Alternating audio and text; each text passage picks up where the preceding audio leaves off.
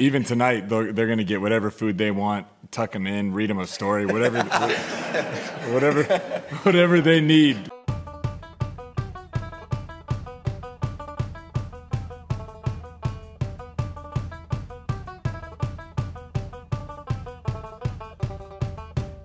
Hey there, we're the Westlot Pirates and welcome to the show. We're here to share our thoughts on Northwestern athletics and college sports with thoughts and analysis from the visceral to the statistical. We run our tailgate with the red pirate flag flying high above as we give no quarter, especially the fourth. I'm Sam Walter. I'm John Lacombe, baby. And I'm Eric Skoskouspo. We are kind of still riding the high. This unbelievable win in Dublin, Ireland. Northwestern beating Nebraska. Irish national champs, bitch. Irish national champions. You're absolutely right. I know a lot of people were there and just had a blast. And, we were seeing so many comments and so much chatter online of people who were just having a ball. I was sitting on my couch jealous. But, we got a lot to talk about here. There's a lot to get into. There's a lot to break down and to discuss, and we'll try not to take it off the rails, but you never know. I'll just say we'll circle back to the offensive line, but I just want to say that I think I speak for the rest of Northwestern Nation in joining Ryan Helinski and saying that we will join Helinski in tucking them in and singing drunken lullabies. Not the worst weekend I've ever had, people. Not the worst weekend. This was a ride. Absolutely epic. I don't know. There's a short list of pods we've been as stoked to do as this one. 2020 Wisconsin springs to mind. Yeah. But this is about as fun as it gets for us. Yeah. So like I said, there's a lot to talk about. We're going to try to keep it on the rails. We've got to talk about the offensive line. We got to talk about the defense. We got to talk about the running game. We got to talk about Helinski. We got to talk about the special teams, which made a huge deal in this game. We got to talk about coaching. Like, there's a lot to go through, and we'll try to, like I said, try to keep it on the rails. But I think first of all, we normally give out pirate booty near the end of our pods, but I think the thing we want to start off this week, instead of pirate booty, we're giving out pots of gold. And let's do that. Let's do that off the top before we kind of dive into the thick of things. I mean, John started it. It's the Trench Cats. Number one with an absolute bullet for me. They were dominant in this game. Helinski was barely pressured. This is the offensive line that we have been hoping for and waiting for and reading the tea leaves for, and they were just incredibly good and just a special performance in the moment, and one, not perfection. There were a couple of hiccups here and there, but like it bodes so well for the prospects of the offense. You saw the run game working. You saw the play action off of that working. It's exactly what Northwestern needs to be a competent, functional, dare I say it, good offense. And it's a thing to behold. You're absolutely right. It was incredible. I mean, I think we dared to dream with the offensive line specifically in the lead up, right, of being like, this experience matters, and returning that many guys with that many reps the season before matters. But like so many things in this game, the line was just at the absolute maximum of expectations. I think I could easily dovetail into just Ryan Helinski, who, again, we tweeted, Ryan, speaking of pots of gold, this is Ryan Helinski's greatest game as a college football player, pretty unquestionably, if you look at the stats. And this is a guy who threw for 324 yards against Alabama as a freshman. So that's the kind of game Helinski had, and it helped that his jersey was basically clean at the end of the game. And that's another piece of the offensive line. But again, Helinski was dealing, 20 first half completions. He had 95 completions last year. These are the kind of steps and steps upward and steps forward that you dare to dream about. And then to see everything existing at the upper realm of expectations in the same game is just incredible. He 8.3 yards per attempt for Hilinski. This is a guy who has averaged in the low to mid fives, or I'm sorry, mid to high fives for the prior seasons on the books. Even in the height of the Clayton Thorson days, we typically did not hit close to 8 yards per attempt, except in certain games. Like this was an epic quarterback performance. I know a lot of people have been citing that no QB has thrown for 300 yards since back in like 2016 or whether. I will cite that the Northwestern offense as a whole put up more yards on Scott Frost's Nebraska team than only 2 other Big Ten foes. One of those was Wisconsin in 2018, and the other was Ohio State in 2019. Yeah, so my pot of gold is Luke Akers. Like, I mentioned the special teams off the top, and we'll get into that again, but like Luke Akers and his ability to put Nebraska deep in their territory, forcing them to go as far as possible into the jaws of our defense, which, the first drive of the game aside, was incredible. And for Akers to just consistently put him in their shadow of their end zone, it allowed the ultra-conservative fourth quarter running the ball. It allowed that to be, it allowed us to not have to pass. We didn't have to get first downs because our defense was playing out of their minds, and Akers was putting them so far away from scoring range. Well, that second, was it the second drive where he pinned them deep, and then we forced, I think, a 3-and-out. Yeah. And it completely changed field position. I mean, this is the classic field position punt to win mentality that does drive a lot of college football fans crazy. But like Luke Akers legit changed the game and flipped the field a couple different times to set up Northwestern with more manageable fields, and that's how it's supposed to work, people. I have one other pot of gold, and that is specifically for Garnet Hollis. So Garnet Hollis is a dude that put his name into the transfer portal 8 months ago. And we were beside ourselves because we see him as, the heir apparent to Cam Mitchell and A.J. Hampton, and just this, excellent train of defensive backs that have been, coming through Northwestern for years now. And when Hampton went down with an injury, Hollis came in. They tested him almost immediately, and he was up to the challenge. My goodness, did he play so good this game. And the deep shot, I think, to Trey Parker or Porter, I'm forgetting which it is.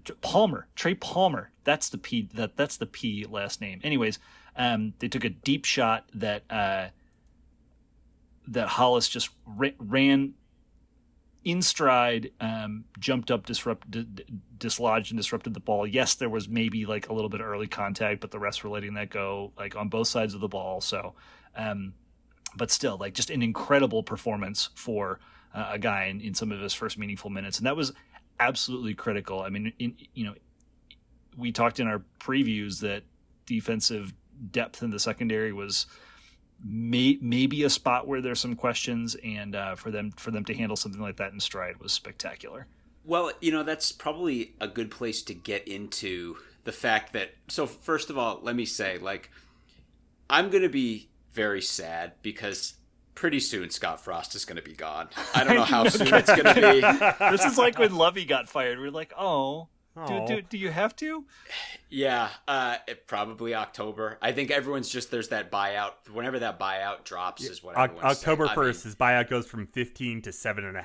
Right. There aren't many people whose stock is any lower. But I'm going to be bummed because at that point, our almost uncanny ability to live inside Scott Frost's mind and know what he's going to do isn't going to matter anymore. It isn't going to have any service to us. What can we say? We spent 45 minutes mapping out the exact thing Nebraska did when they came out. And not only that, it was just the ability to understand, that Nebraska was going to do the exact same thing that we said. And why? Why? Because there's this conflict. And even though Frost doesn't want to run this offense, he has no leverage. He's fighting for his job, right? People are demanding. as the game went on, I mean, A, they were throwing all day.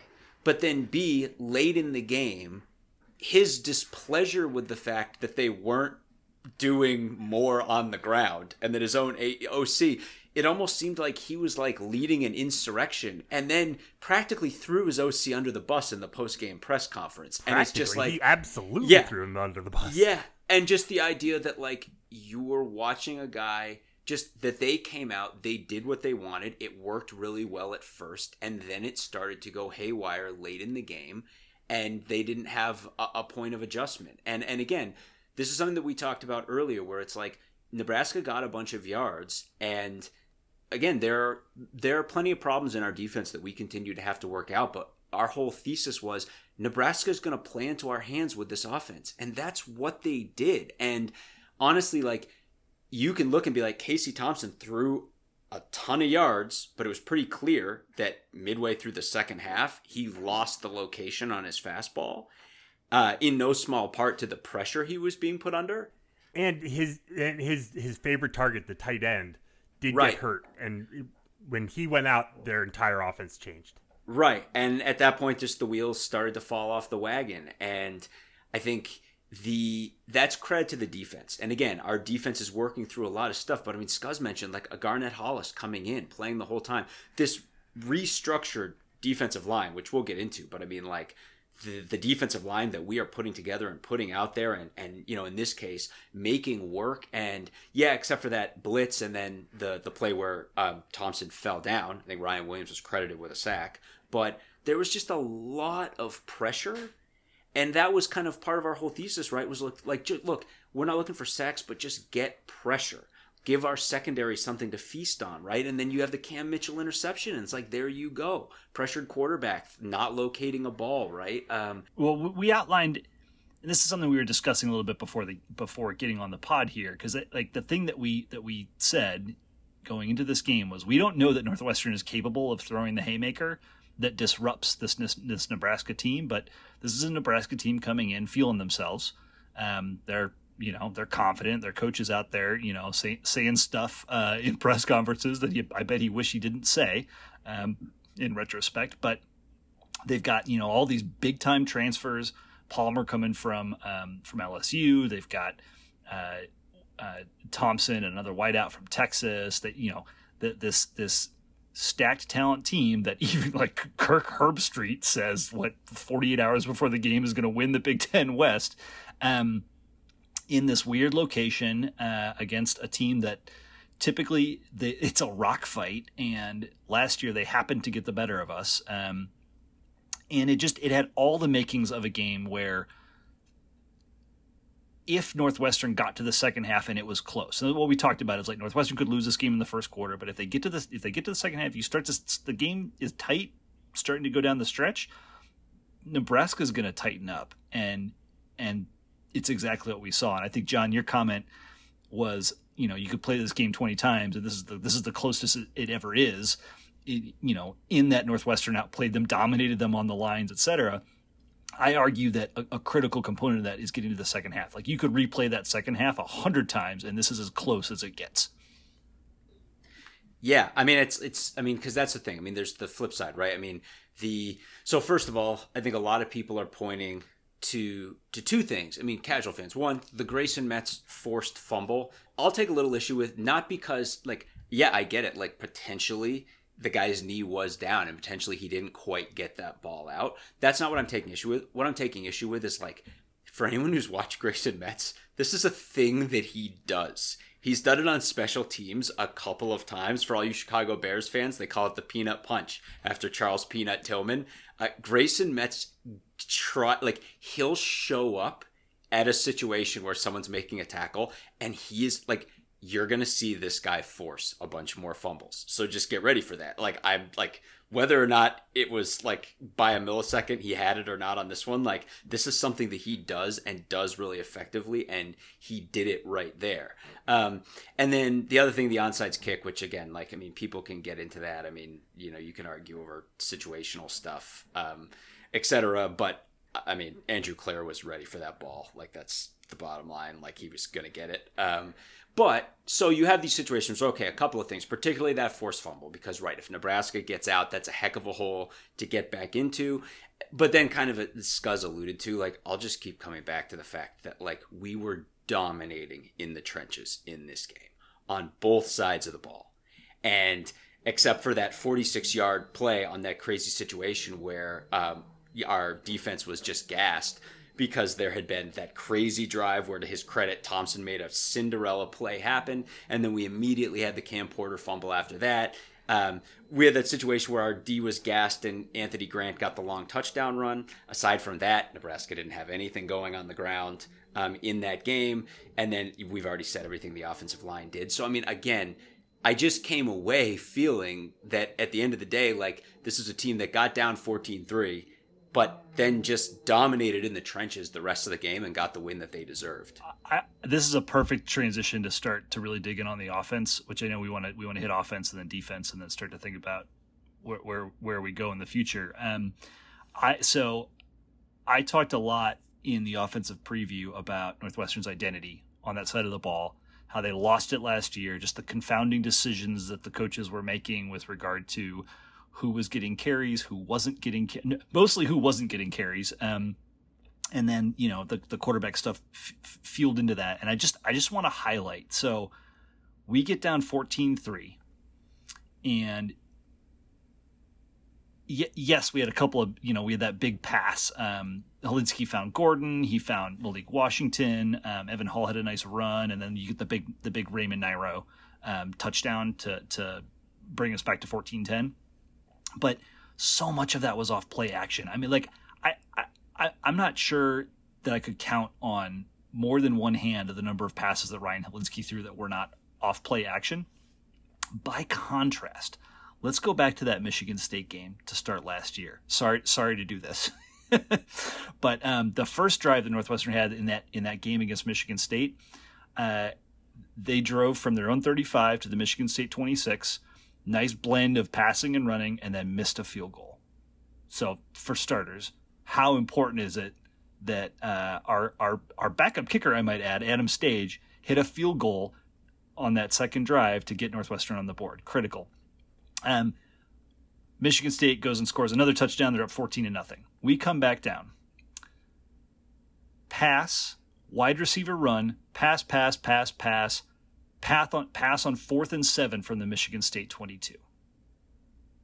So just juxtapose that against what you saw yesterday.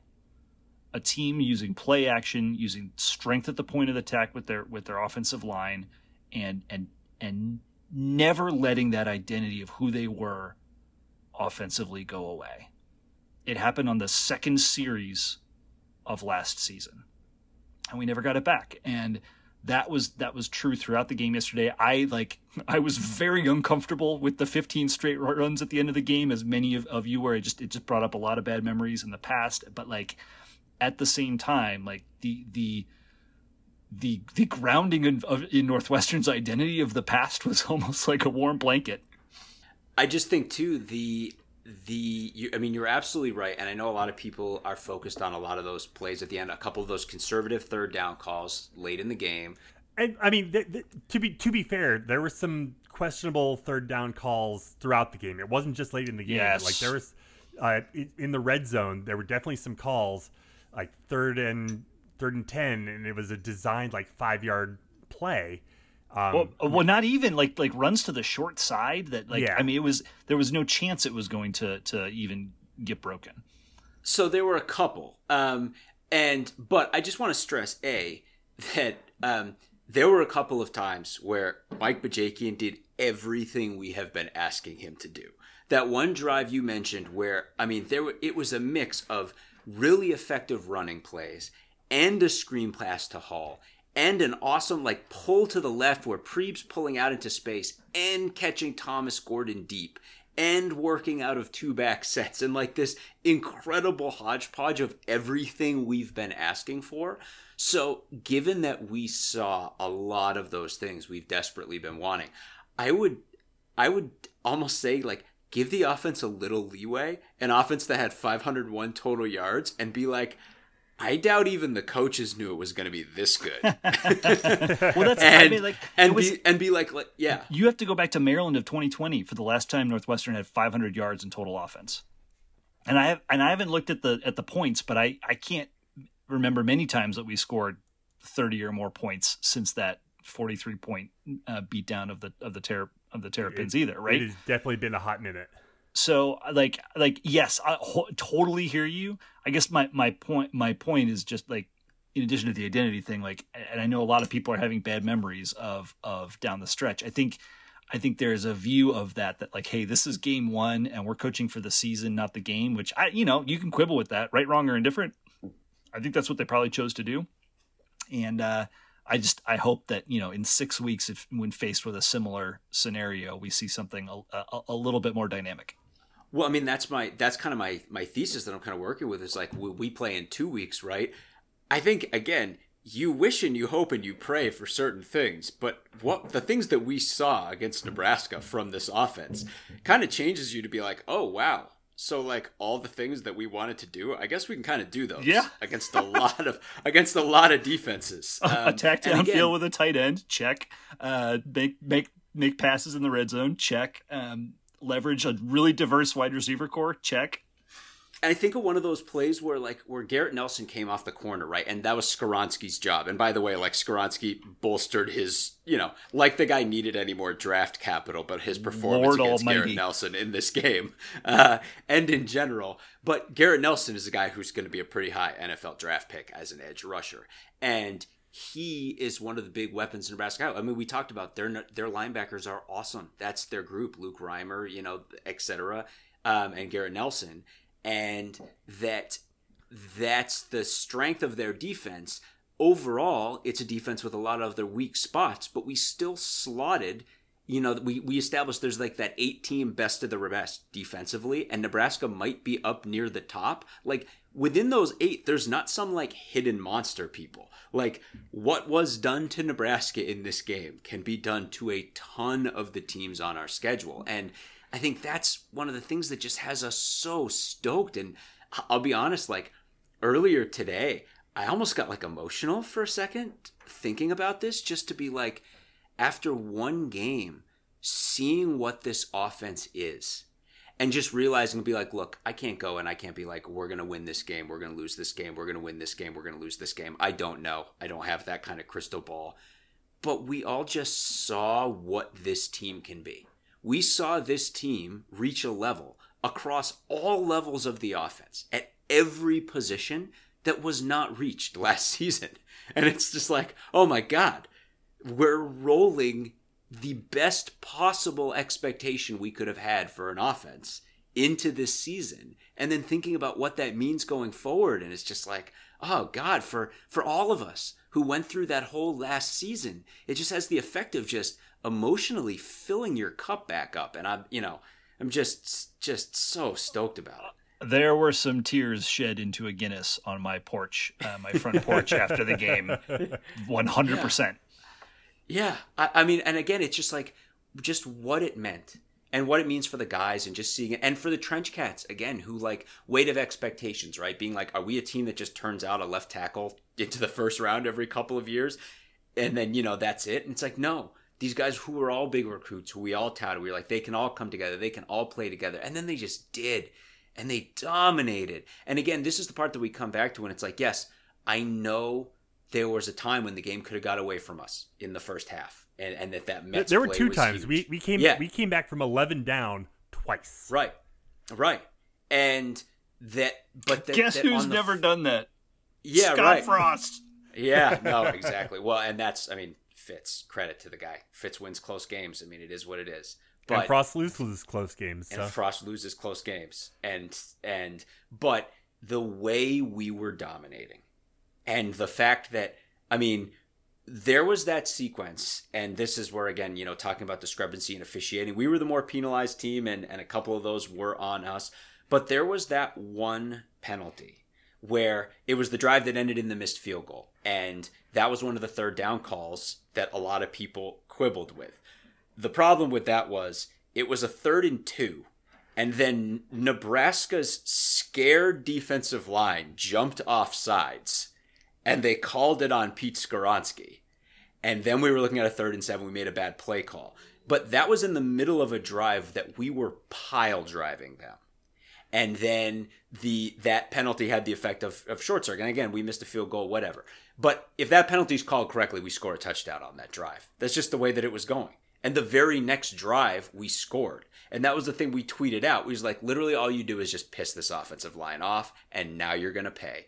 And that's exactly what happened. And by the end of that drive, that ended with Evan Hull walking into the end zone, Nebraska was just done. That defense was done. They were going to give up a touchdown every trip after that. They were just getting plowed underfoot. And I think for a lot of us, like, that's the takeaway. And that's where I come back to, again, are there some murderer's row defenses on our schedule? Yes, there are. Are there another 7 or 8 that aren't? Yes, there are. Yep. And that's what I'm looking at when I'm thinking about. And, is Duke one of those? Yes, they are. And that's the kind of thing that you're looking at when you look at that kind of performance on the ground. Speaking of performances on the ground, yes. My God, was it nice to see Cam Porter back. Like, him missing last season and, coming in and running as powerfully as he did, I was like, oh my God, I had forgotten how powerful of a runner he is. It was so wonderful to see him. And like on his first couple carries, like he certainly looked, I don't want to say out of sync, but he didn't get much on his first couple carries. Obviously he had the fumble later on, but something I wanted to call back to. I feel like I did Evan Hull a bit of a disservice in our offensive preview, in that I very much deferred to Cam Porter as like the guy that things need to run through because of his versatility, etc. I think a too deep, may have helped me like readjust those expectations if I knew that Evan Hull was like running back one.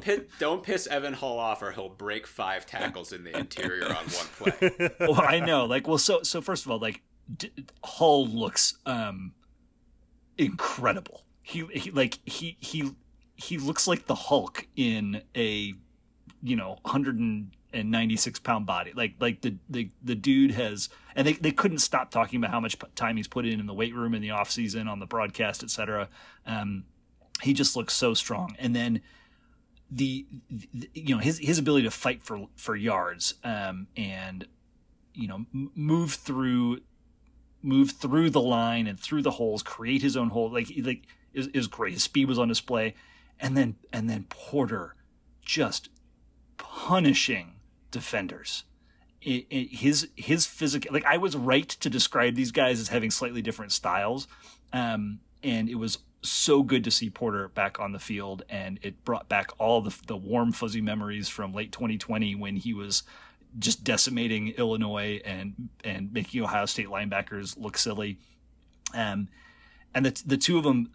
The two of them are incredible to watch. This is going to be so much fun to watch these guys throughout this year, because they will be the cornerstone of this offense, and they're so damn good. And they're hearing Hull talk about Porter in the post game press conference too, and like you can just tell the amount of respect and joy that they have playing together. And it's this is going to be a really, really fun one to watch.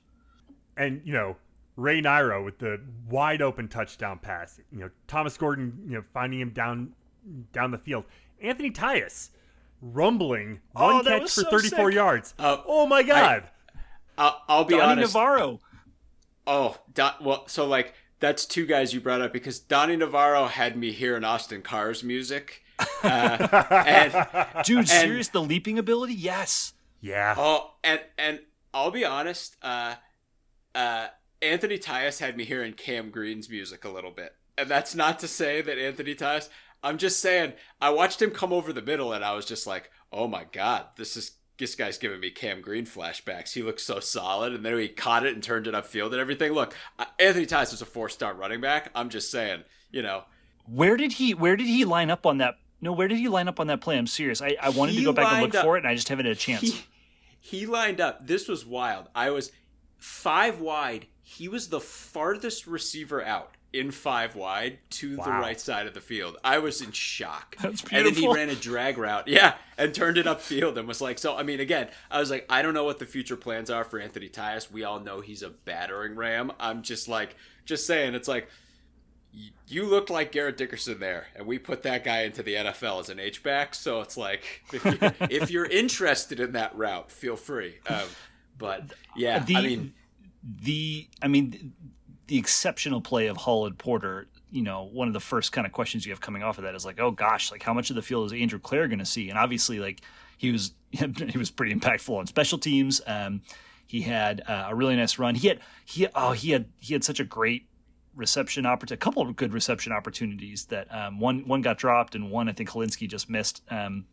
So he's going to get used, but you do wonder, like, does Tyus become more of kind of like a fullback option or the old Dan Vitale superback kind of vibe? Because like you saw, we talked about it in the previews again, like 2 tight ends not feeling it. But what if one of those tight ends is Tyus? Yeah, exactly. And we saw a lot of 2-back sets, which is what we were expecting, and that gives you a lot of flexibility to do a lot of things because Hull is so good catching the ball.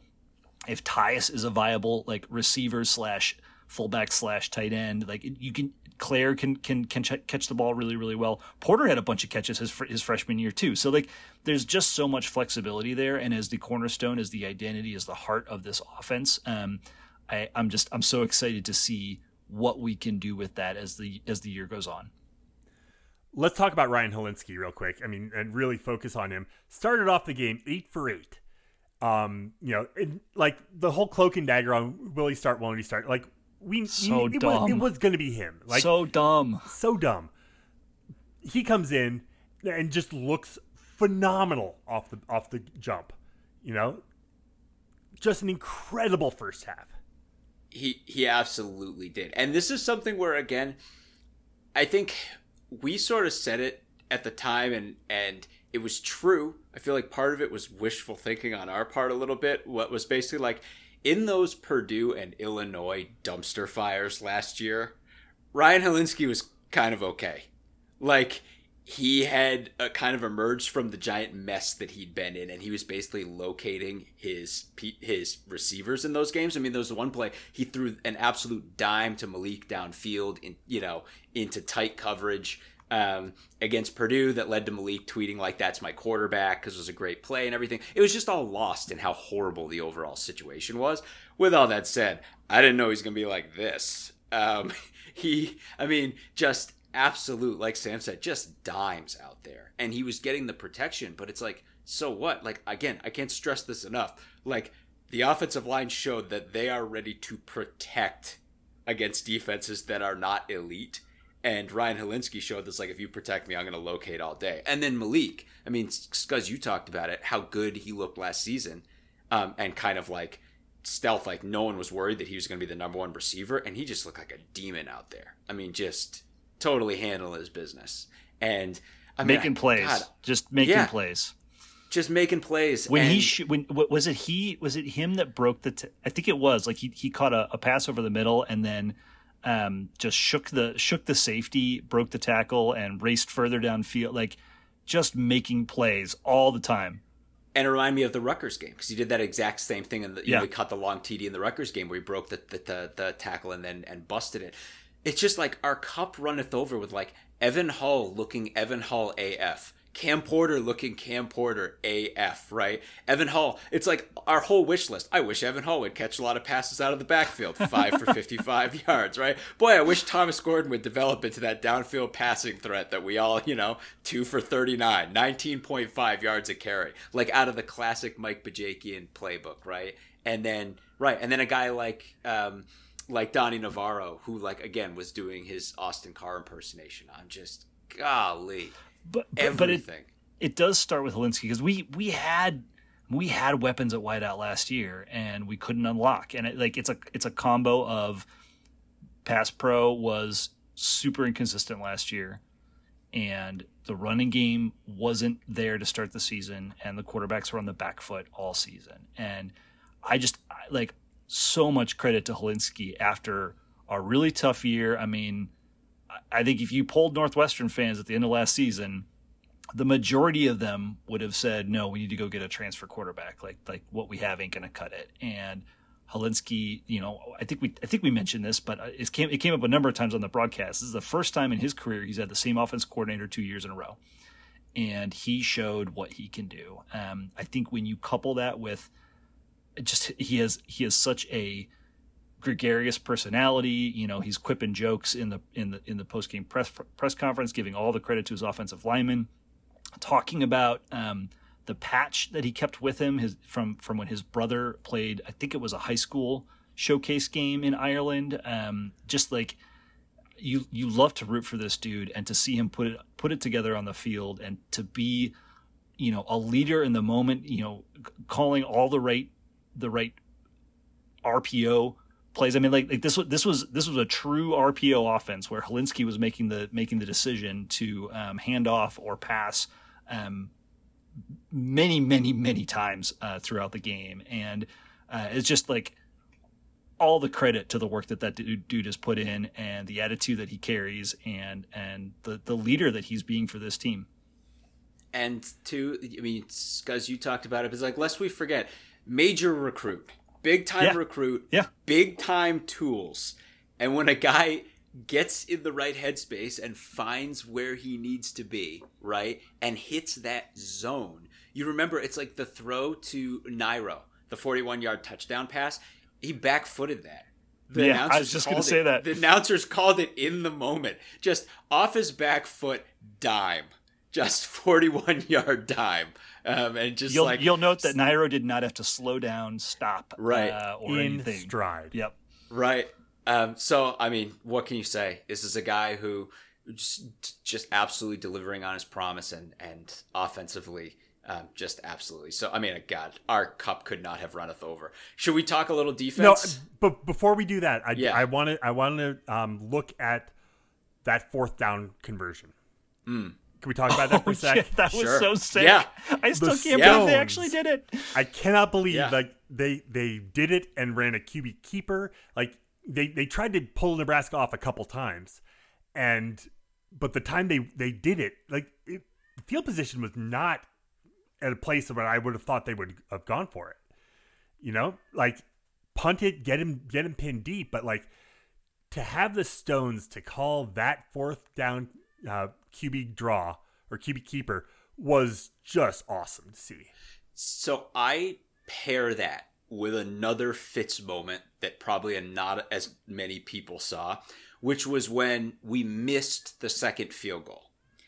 And when we missed the second field goal, they showed Fitz, and Fitz had a reaction that could best be described as, screw it, we're smoking this team on the ground anyway. Like, that's literally his reaction. You can watch his face, and he's just like, we're going to plow him the next time we get the ball. Like, you can just see it. And I feel like he just knew early on. He was like, we are manhandling this team in the trenches. And if I get a chance to leverage that, and of course, you could probably fold so many of those run calls in, because it's not like we haven't seen Fitz go that route before. But I feel like Fitz is a guy who we know he wants to be that team. And he knew by probably the second quarter that he had the ponies, and that the trench cats were just delivering, and so are our backs. And he's just like, screw it. Like, we're running over this team, and any chance I get to prove that, I'm going to prove it. So, I mean, you got to love it. If you or a loved one is seriously injured by someone else's negligence, hire Kent Simpson of the Simpson Law Group. After over a decade prosecuting murder cases in Chicago, Simpson opened his own firm focused on wrongful death and personal injury cases. He specializes in car, truck, motorcycle, boat, and other transportation accidents, as well as construction accidents, medical negligence, slip and falls, product liability, and more. Millions recovered for clients, no fee unless he wins. The Simpson Law Group, compassion, empathy, and vigorous advocacy. Go to simpsonlawgroup.com or call 312-332-2107 for a free consultation. And go Cats! All right, so let's talk about the defense. Where should we start? Let's start with the defensive line, just because. So first of all, for me personally, I think this is the area I had most circled. When I think so many people were like, thinking about quarterback when we didn't release that depth chart, I was literally like, I don't have a clue what we're doing on the defensive line. And I'm not going to know until we actually see these guys because we're not releasing a 2 deep. And at the end of the day, and for those of you, some of you still might not know, so I'll map it out. Here was what the 2 deep looked like. 8 guys played. Basically 8 guys. Really, it was a heavier rotation of 7, but there were 8 guys. The front 4 was Adetomiwa Adewale, of course. Devin O'Rourke at defensive tackle. God love him. So good to see him out there. I mean, just good. Getting playing time. Tayshawn Holmes, who is, aside from Adetomiwa Adewale, logged more minutes than anyone else. And that is because he is probably got 40 pounds on every one of our other defensive linemen and actually has weight and can kind of hold it down in the middle there. And then Sean McLaughlin. So there's your front 4. You had Ryan Williams playing end tackle. Ryan Johnson playing end tackle. And then 3 really, really interesting names filling out the other 3 spots. The first one I'm going to mention is Carmine Bastone, who was the 8th guy in the group. And of the 8, he probably played the least. But I want to stress, this is a second-year, 6'2", 266-pound preferred walk-on. He had an offer from Cornell, and he chose to prefer walk-on at Northwestern. And 2 years later, he's helping man the interior in Ireland in a massive win over Nebraska, which is just incredible to me. I mean, that is the Northwestern walk-on spirit all the way. And then the other 2 guys, these are the 2, I mean, get excited, people. Najee Story and Aiden Hubbard. These are 2 guys who were both big recruits.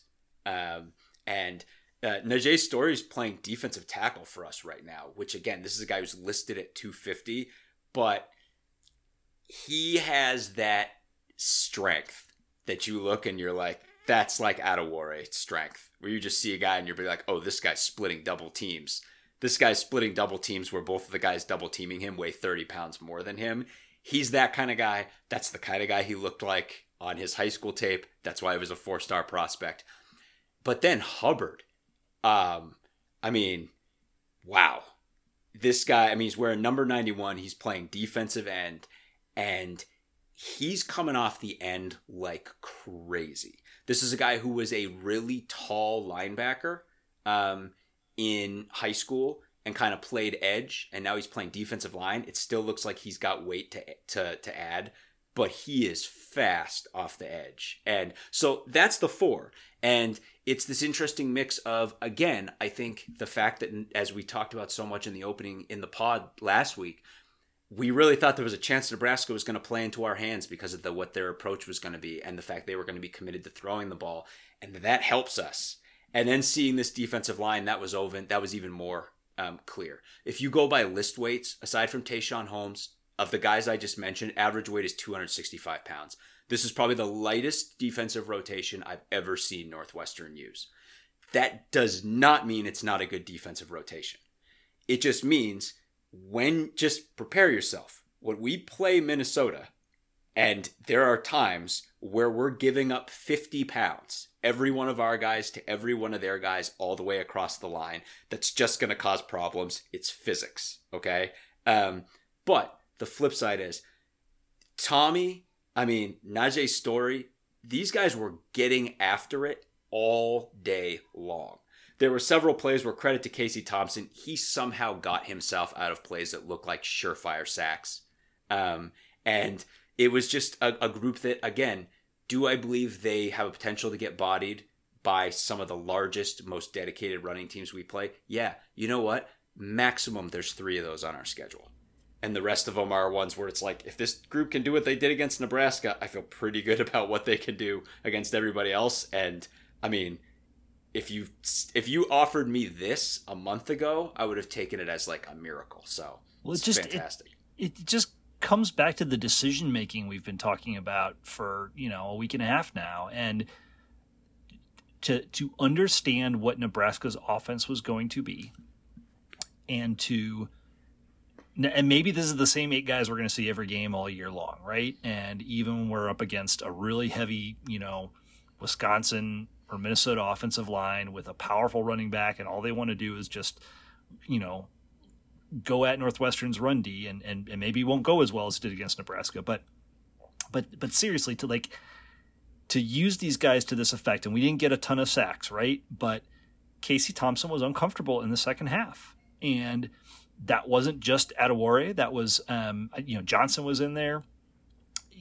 I think the only actual sack we got was on the Azuma. Azuma, yeah, the Azuma blitz. But although I should note on that play, Hubbard was about to blow him up on that play. Well, and I think the left tackle moved inside to cover off on that, and Azuma went right around the outside. But regardless, we made Thompson uncomfortable, and against a team like Nebraska that's going to run tempo, that's going to throw a lot, that's going to try to get the ball out quick, you need faster, lighter dudes to do it. Now, maybe these are the only dudes we have, and we're not going to see anything else the rest of the way, but to see a guy like Hubbard and to see a guy like Story being used and leveraged, understanding what they can be good at and how they can contribute, that's a massive step forward from what we saw in a number of different facets of this football team in 2021.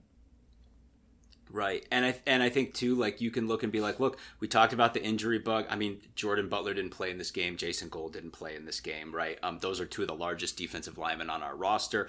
Again, we don't have any details or anything, but again, it's we look at that, we're I'm sad for those guys. And of course it's a huge loss to the interior of our defensive line, but it's this is what we're dealing with, right? And so it's being realistic about that, but at the same time being look, the baby didn't get thrown out with the bathwater here. You look and you're yeah, Najee Story and Aiden Hubbard were huge recruits, and they look really good. And it's I almost was thinking, in a way, the defensive line that we saw was almost the soul of those Gary Patterson 3-3-5 stack defenses that you saw during the TCU glory days, but just not out of a 3-3-5 stack, out of a standard 4-3. It's just because guys are not 300 pounds doesn't mean they're not strong and they don't get after it. Now, again, those TCU Gary Patterson teams didn't have to play teams with 330-pound linemen that just wanted to run straight up the field again and again and again. But that's not most of our schedule. It's just not. It sure as hell ain't Duke. And again, so it's I think you can be realistic and you can be look, again, averaging 265 across just about all these guys is what it is. But it is an exciting group and a young group and a group you're going to see some real stuff out of. So let's talk about the linebackers. We didn't Nebraska never really did any outside runs, so we didn't get to see a lot of the lateral movement from the linebackers that we were kind of worried about. They were using some of those early on. A lot of the success they had was going to their tight end underneath or going to Palmer on the outside. I mean, they were stretching us horizontally, and Northwestern was clearly playing a very conservative, shell, keep everything in front of us type defense, right? And then they did a great job of rallying to the ball and tackling. There are a couple missed tackles here and there, but that type of running approach wasn't what Nebraska was going to do, and I think they were well prepared for it. I think as the game went on, that's the other thing. You saw adjustments in the second half. You saw the Northwestern defense start to choke some of those things off, and I forget what the play was, if it was a pass or a pitch out to Palmer late in the game that the defense identified and smoked him for a 4-yard loss. Those were the sorts of things you could just feel this defense going from get settled and by the end of the game turning into the hunter, Yeah, totally. And I think the with that in mind, I mean, obviously Bryce Gallagher, we have to start talk about a guy again. Continued upward. This is what a continued upward trajectory looks like. 9 solo. I was going to say shock. I was going to say shock of shocks. A Gallagher led us in tackles. Yeah, right. I mean, and just he's again better and better and better, and he's a guy where again a situation where he's basically oh, okay,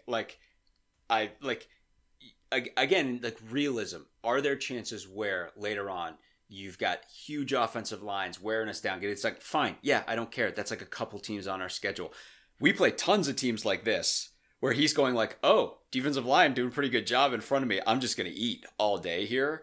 And did a phenomenal job.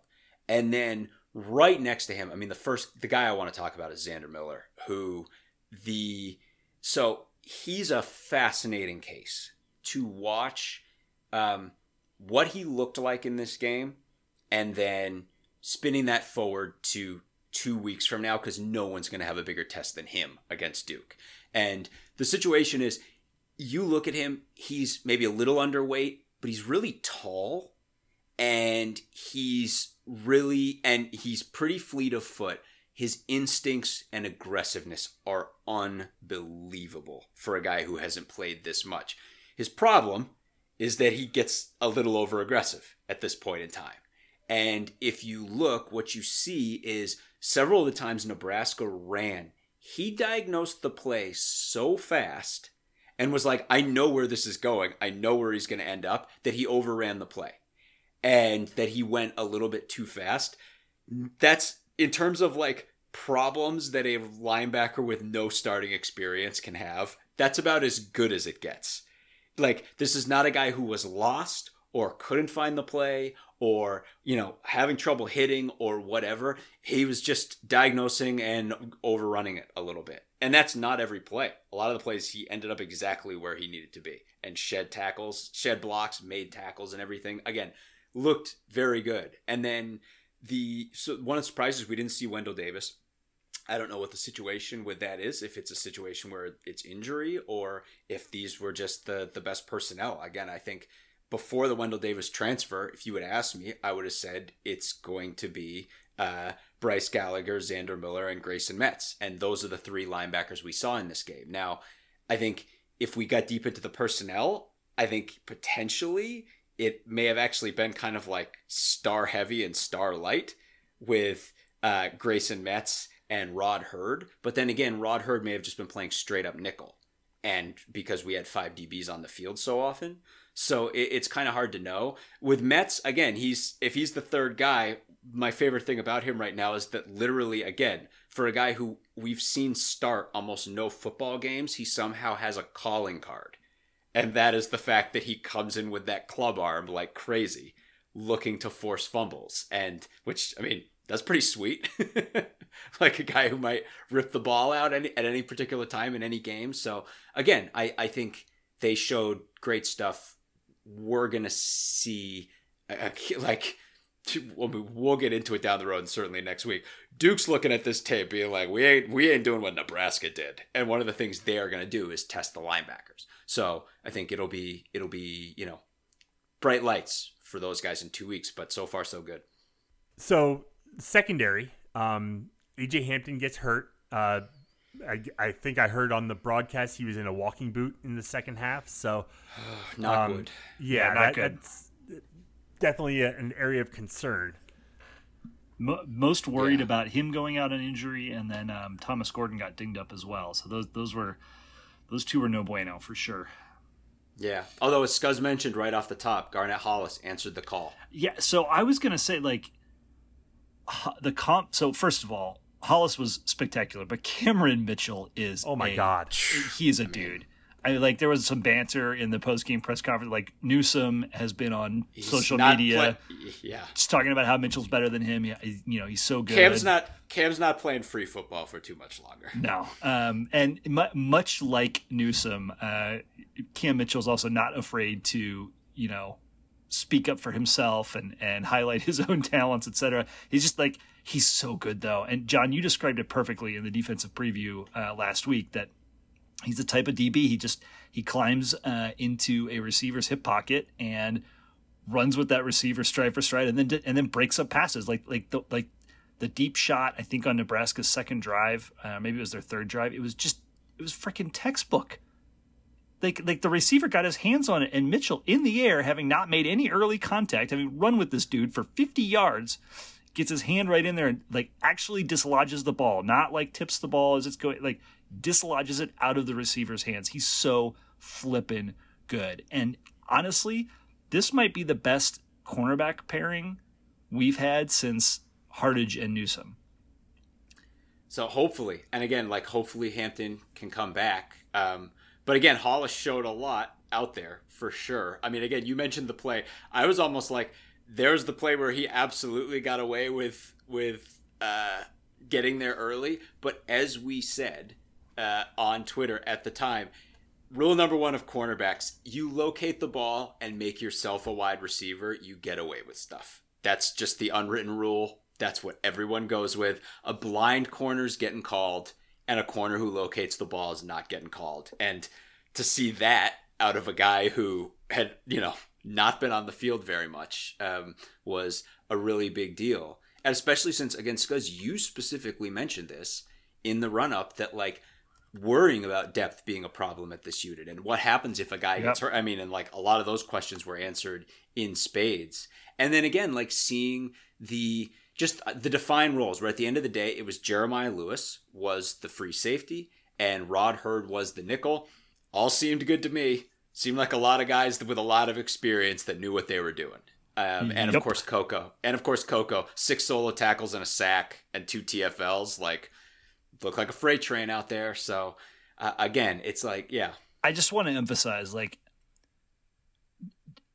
in Pat Fitzgerald's tenure, the defense went from like pretty darn good to truly elite, like around the 2015 is probably the year that really flipped. The difference, in my opinion, and you saw it with Matt Harris, you saw it with Montre Hardage, you saw it with Greg Newsome, you're now seeing it with Mitchell and Hollis. You've seen it with Hampton. Cornerbacks, multiple cornerbacks playing at the same time that can go stride for stride with the top wide receiving threats from other teams. And it's not a catch up after the ball is caught and tackle them. It is a contend the ball on big downfield passes. This is not something that happened at Northwestern back in like 2010, 2009. Right. And it is just like those teams take deep shots a couple times a game. We have the players to stop that.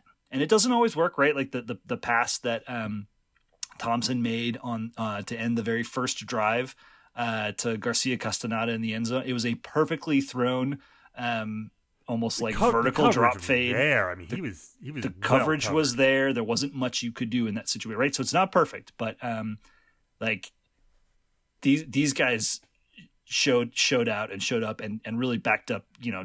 John, your claim that the secondary is the strength of this team, and it absolutely is. Right, and again, it's like, are there people who are going to be like, they threw for 355 yards against us, like slow your roll? Sure, but you know what? First of all, we don't have an Aiden Hutchinson. We don't have a George Karlaftis, right? We don't have a guy who's going to get 15 sacks this year, okay? It's not that kind of team. And yet, we find a way to get it done with against a team like this, with a defensive line that does enough and a secondary that performs without, the other team getting tons of sacks. And also the expectations any of us reasonably could have had about the overall performance of this defense based on last season and a performance like this right out of the gate, and being like, look, this is what it can be like. And then again, this thing that we were hammering home in the preseason, this focus on getting to 6 wins. What's the path to 6 in a bowl game, right? Well, don't get away from that. And by that rationale, it's like, literally, this offense is literally what Purdue's going to do. What you saw Nebraska do is what Purdue's going to do, probably with an equivalent level of talent. I don't think so. I think less talent, personally. And potentially less. And Maryland going to do the same thing with more talent. Yep. So, I mean, again, it's like, this is not the last time we're going to see a team that looks exactly like this.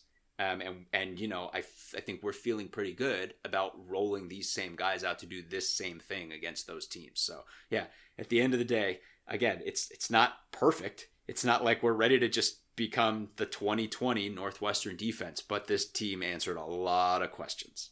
100%.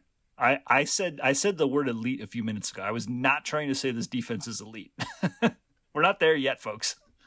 Yeah, but I mean, a lot of pieces and a lot of stuff to get excited about. I mean, again, like 2 weeks from now, it's like, what are we going to see from Chase Hubbard in that game? I mean, Aiden Hubbard in that game. What are we going to see from Najee Story in that game? What are we going to see from, if AJ is still, not ready, what are we going to see from Garnett Hollis in that game? Like Duke's going to be going sideline to sideline on the ground. What are we going to see from the young linebackers in that game? And suddenly these are exciting questions that we're like, I can't wait to see what the answers are. I love beating Nebraska so much. Can we have a look? Can we have like a little Nebraska Schadenfreude section here? Yes, please. God. So I think my favorite thing I read post game was somebody suggested that Scott Frost should be appealing to the Irish government for asylum. I mean, if he gets tarmacked, he's not going to have any choice. But yeah. I mean, we know that's not happening because, you guys talked about the October 1st thing already. Like, that's when it's going to change. But I just Nebraska was a 13-point favorite coming off of a 3-9 year where they beat yes, they hammered Northwestern, and yes, there was not a lot of reason to we had to squint, I think, to show the path on how Northwestern could rebound this year and how it could come together. But it's the picture we painted, and everyone else was just squinting at the red N for knowledge on that helmet and saying, "Oh, they're going to be fine," even though the teams they beat last year were Northwestern and Fordham, and I'm forgetting the other one, but Buffalo. Thank you, Buffalo. Yeah, Fordham, Buffalo, and Northwestern, and they were this 3-9 team that was going to somehow turn around and win the West this year. Yes, they got a bunch of transfer parts, but it's just not how it works, folks. One transfer QB drops in your lap and everything else is in place. Yeah, you got a really good shot to make a big run. You get in a transfer QB, a transfer on your O-line, 3 receivers, a running back. That is a lot of parts you got to stitch together day one. And I know offensive coordinator. Yeah, I know a new offensive coordinator who is philosophically put a pin in that. Let's see where we are midweek. With the entire history of your program. I'll be honest. So I flipped on the game. I was late to the game. I refused to wear red to my kids' school's football game that morning, in which my daughter was cheering at, because I was not going to wear red to that. But anyways, I got to the game late. And as I turn on the broadcast, the very first thing they're talking about is Whipple and Frost and how different Whipple is, and that Frost is not going to be playing not going to be holding a call sheet. He's not going to be calling offensive plays for the first time in frankly, his college career. And I was thinking, oh my God, it's even more palpable than we thought. And sure enough, it didn't take long. They ran, I'll be honest, there was that moment in the game where Logan Smothers came in. And I was thinking simultaneously, oh God, is Casey Thompson injured? And oh no, that's a dual threat quarterback. What's this going to do? He ran for 7 yards and then we never saw him again. But man, this was a collapse of epic proportions for the Cornhuskers, and I loved every second of it. Yeah. So kind of spinning it a little bit, I think, so that exact moment, right? Because I guarantee in Scott Frost's mind, and he ain't wrong, he's so pissed because in his mind, if they run the exact same offense they ran last year, this year, with Logan Smothers, Nebraska wins the game. That's just what's in Scott Frost's mind right now. He all but said it after the game when he threw his offensive coordinator under the bus. So rewinding to last year, the team that did something quite similar to us, at least in the first half against us, was Duke. And Duke, I mean, we were joking, Duke named Riley Leonard their starting quarterback today. We can't confirm they did that immediately after watching the Northwestern Nebraska tape, but it sure seems like an amazing coincidence. That's who. We saw plenty of Riley Leonard last year. It's not like this is surprising, right? But he is a dual threat quarterback, and Duke doesn't want any piece of what they saw Nebraska just do. I mean, but you're going to see Duke take the stab on the ground Nebraska did not take in this game. And that's not to say they're going to be successful, but Duke's going to go for it. And they're going to go for it with Riley Leonard. They're going to go for it with their backs, and they're going to the sidelines. They're going to the perimeter. Again, we'll talk a lot more about it next week. But again, it's Nebraska, who knows what Nebraska is going to do going forward. But I think, Duke looked at that and was like, well, geez, I don't think that's going to work for us. So, we'll see all that part down the road. Let's talk about the atmosphere. That was really, really cool. Yeah, sure. Nebraska had more fans than Northwestern did. I think we all knew that was going to be the case, but like the Northwestern faithful showed out. No, they drank Fitzsimmons bar out of Guinness. Well done, people. Well done. Yeah, that was you're drinking a bar that's like up the street from the Guinness brewery out of Guinness. Well, and let's shouts to the fine folks working at Fitzsimmons. You helped make a lot of Wildcat fans happy this past weekend. I hope that they treated you all right.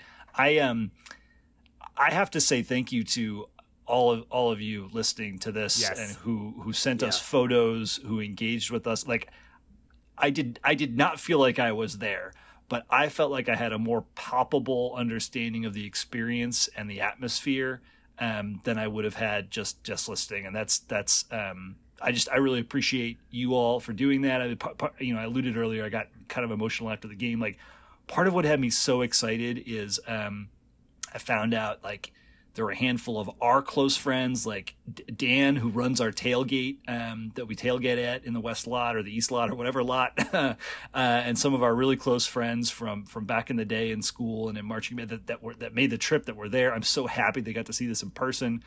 Jay Sharman, our buddy from Lake the Post, so happy that he got to see this in person. Like this was, and Jay described this as like this is about as raucous and amazing an atmosphere as he's experienced since the Rose Bowl. Like that was the level that this was on. And so just, kudos to all the effort and tourism that went into this, and to all the fans that engaged and made this happen. And just like, I could not be happier for y'all that you got to experience this. And thank you for keeping us like at least a little bit involved.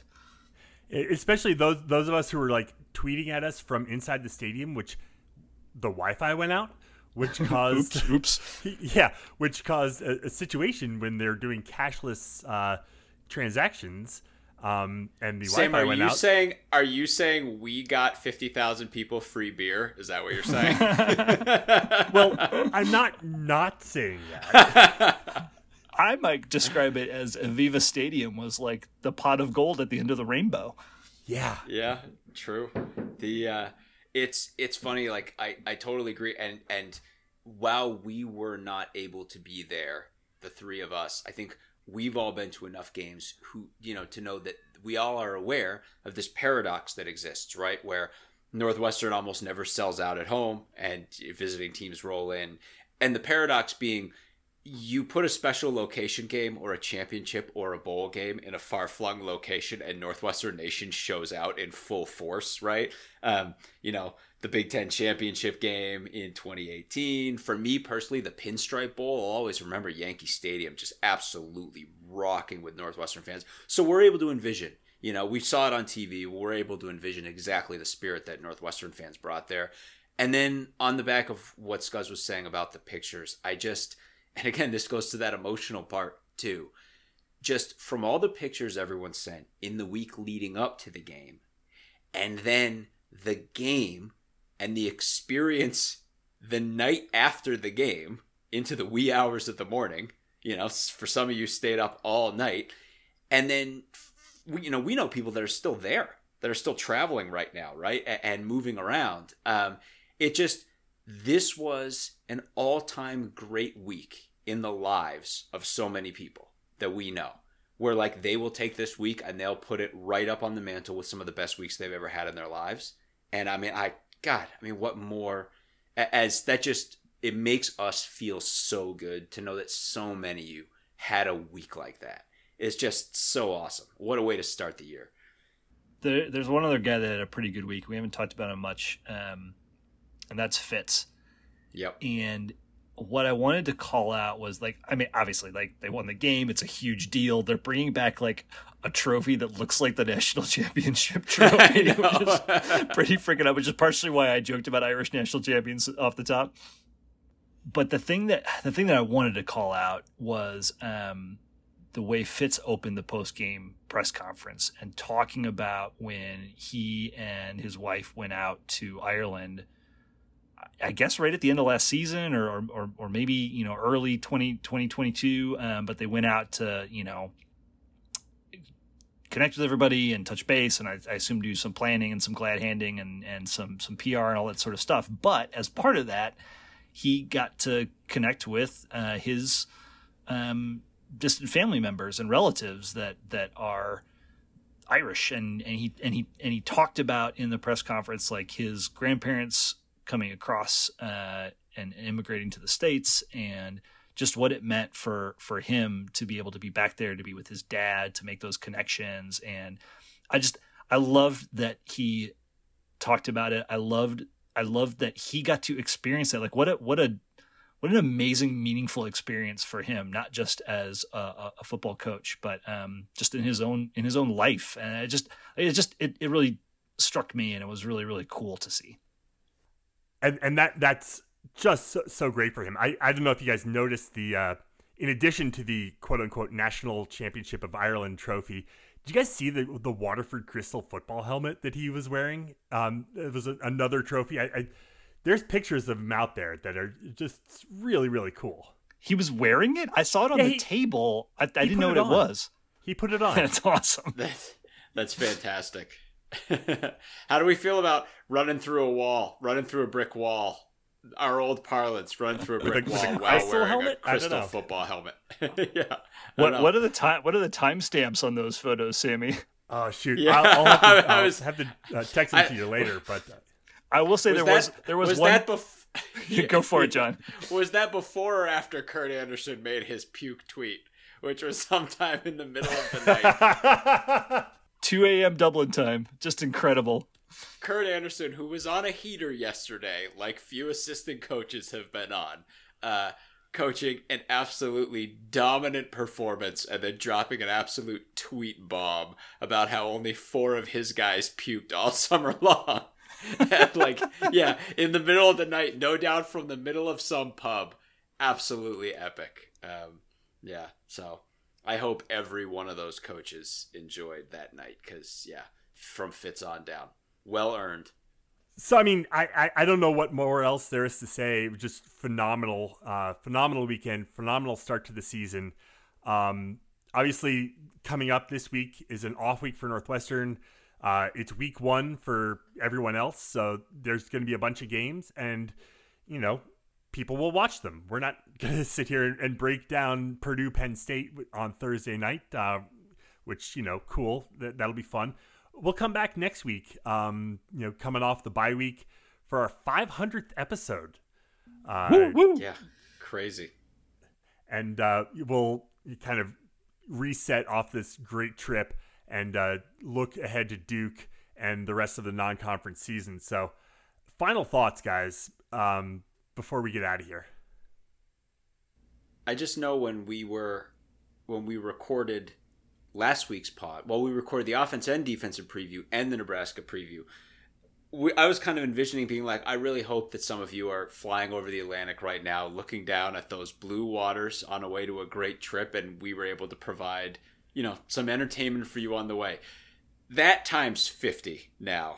I just hope some of you are flying back across the Atlantic right now on cloud 9. Could not be in a happier place, having had the week of your life listening to this pod and just feeling great about yourselves, about life, about Northwestern football, everything. Well said. I got nothing to add. Yesterday was one of the highest highs I've had in a few years. It was just wonderful. I've got a combo Northwestern and Irish flag hanging outside of my house. I jammed another grommet on my flagpole basically, so I could fly 2 instead of just 1. And I'm going to leave it up there and as long as I possibly can. It was I don't want to say unexpected, but it was like the best possible outcome of going into the weekend. And it was so great. Yeah. And just to echo both you guys said, just a phenomenal weekend, phenomenal trip that so many of you guys had. Phenomenal game, phenomenal way to start the season. And, I'm looking forward to hearing kind of the national broadcasts, the national breakdowns of everything, and how 90% of that is going to be how Nebraska effed it all up and, not giving us any credit whatsoever, because that's how everything rolls. I hate to tell you this, Sammy, but it's already there. Like I know. I was looking on The Athletic, which basically has like a game, kind of a game recap. The headline is, Northwestern deals Nebraska another, 1-score loss, and then probably 80% of the column is about Nebraska, and then there's a big write up on Scott Frost and this and the other thing, and that's it. Bupkis else, and it's we're used to this. This is the way it goes. It's part of the reason we do this podcast, because there's some Northwestern centric content right here. But yeah, there's not a lot of love for the Wildcats coming out of this quite yet. So we'll go ahead and leave it there for tonight. Head to our website, westlawpirates.com, where you can leave comments and questions. Find us on Twitter, Facebook, and Instagram at westlawpirates, and email the show, westlawpirates@gmail.com. Tune in next time as we give our visceral and statistical views on Northwestern athletics, and look for us in the west side of Ryan Field flying the red pirate flag, because we give no quarter, especially the fourth. John Lacombe and Eric Skasby, I'm Sam Walter. Thanks so much for listening. See you next time.